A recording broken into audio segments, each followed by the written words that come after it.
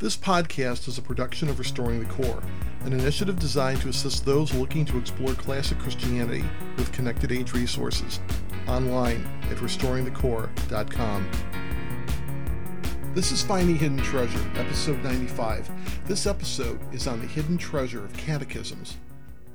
Quite often, when you ask a Christian what they believe, they may respond with, "I believe what the Bible says." That is a good thing. However, if the person doing the inquiry were to take the time to read the content of the Bible to determine the extent of that belief, it would take about 72 hours at a normal speaking speed to take in the content of the Bible from Genesis to Revelation. That would be quite a long answer to a short question. The people of God recognized this limitation early on.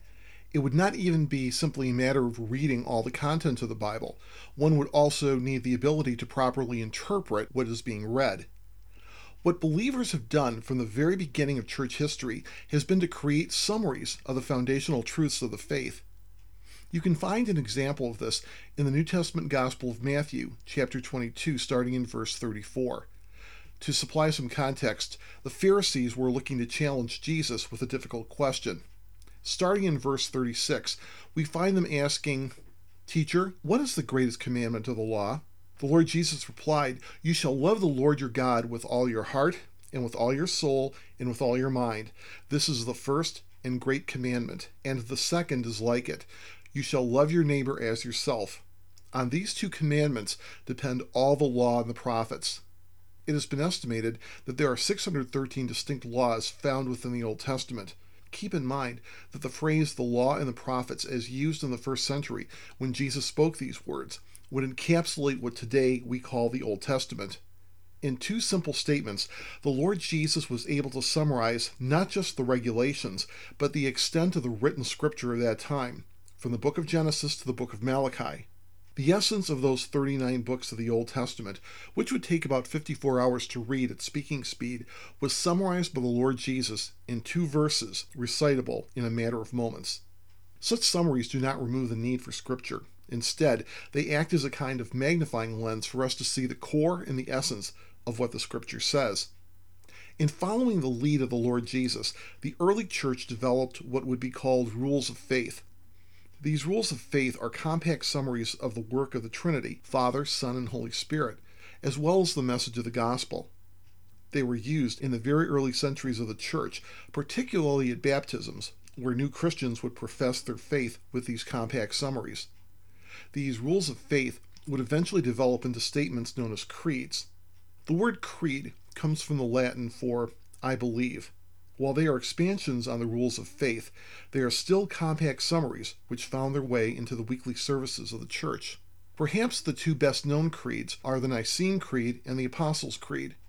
The Nicene Creed was written in the year 325 and revised at the Council of Constantinople in the year 381.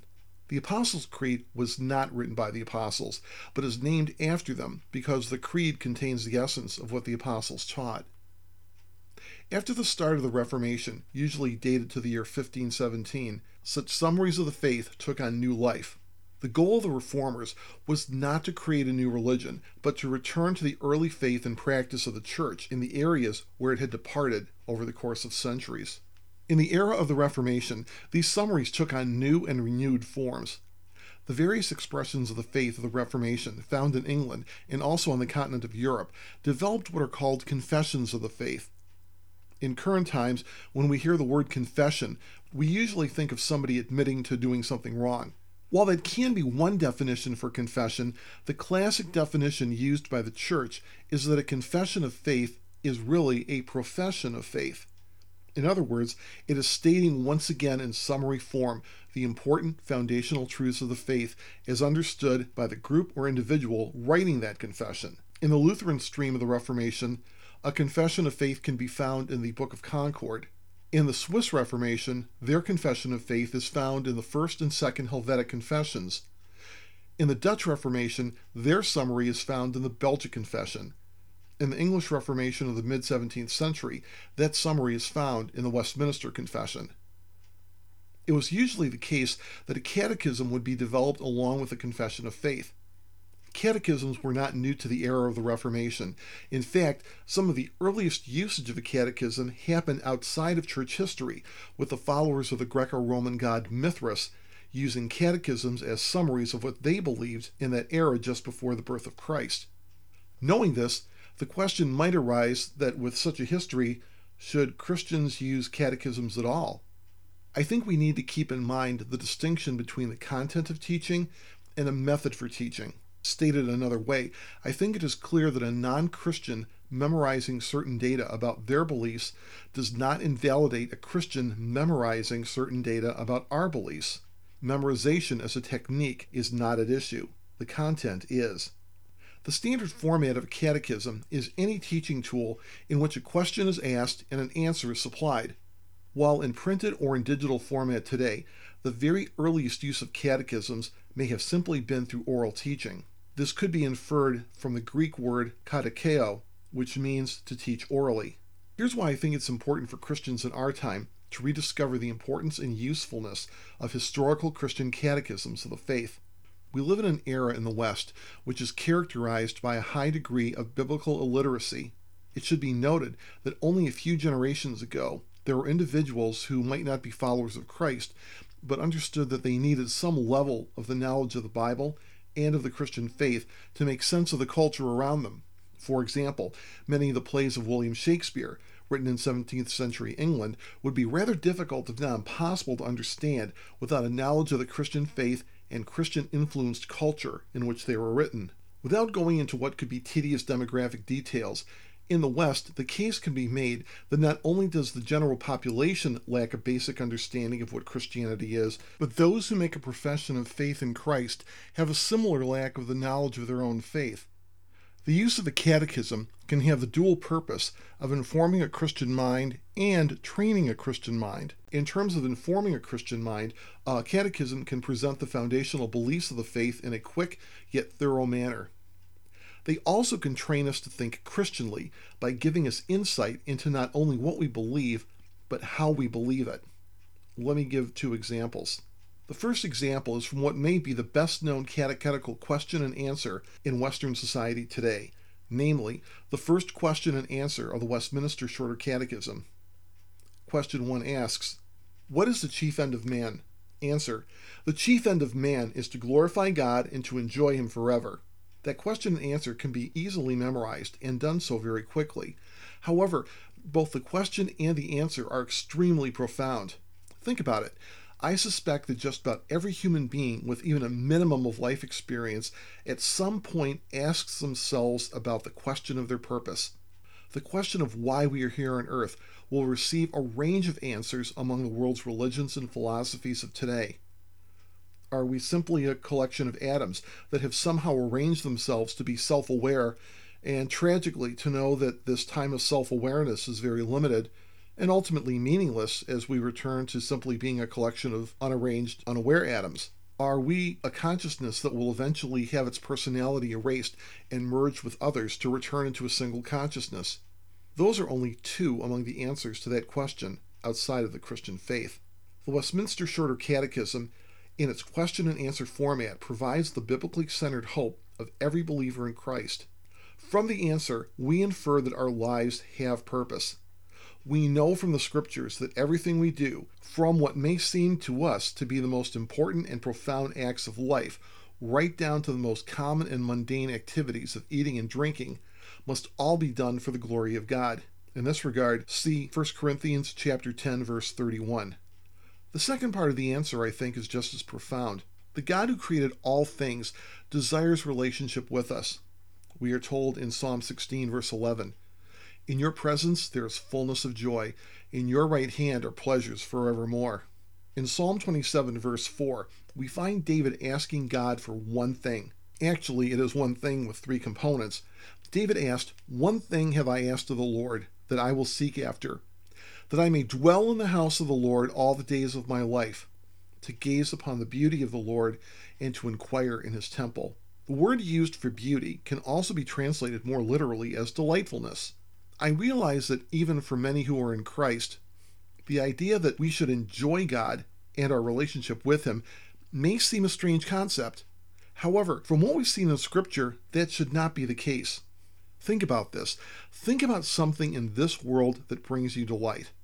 Please understand, I'm not talking about something sinful. There are many things in this world that can bring us delight that are good things. It could be a good meal. It could be a good relationship with friends. It could be the life of a husband and wife shared with each other.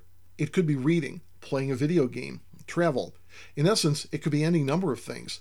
Would it be possible for the God who created all things and has set the course and direction of human history to have allowed anything in this world to be more delightful and enjoyable than him?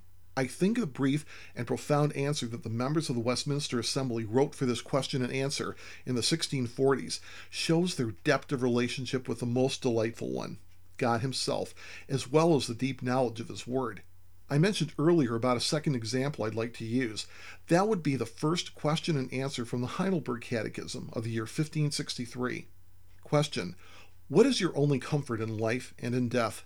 Answer: that I am not my own, but belong, body and soul, in life and in death, to my faithful Savior, Jesus Christ. He has fully paid for all my sins with his precious blood, and has set me free from the tyranny of the devil.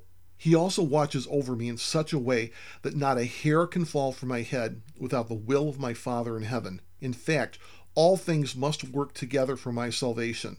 Because I belong to him, Christ, by his Holy Spirit, assures me of eternal life and makes me wholeheartedly willing and ready from now on to live for him.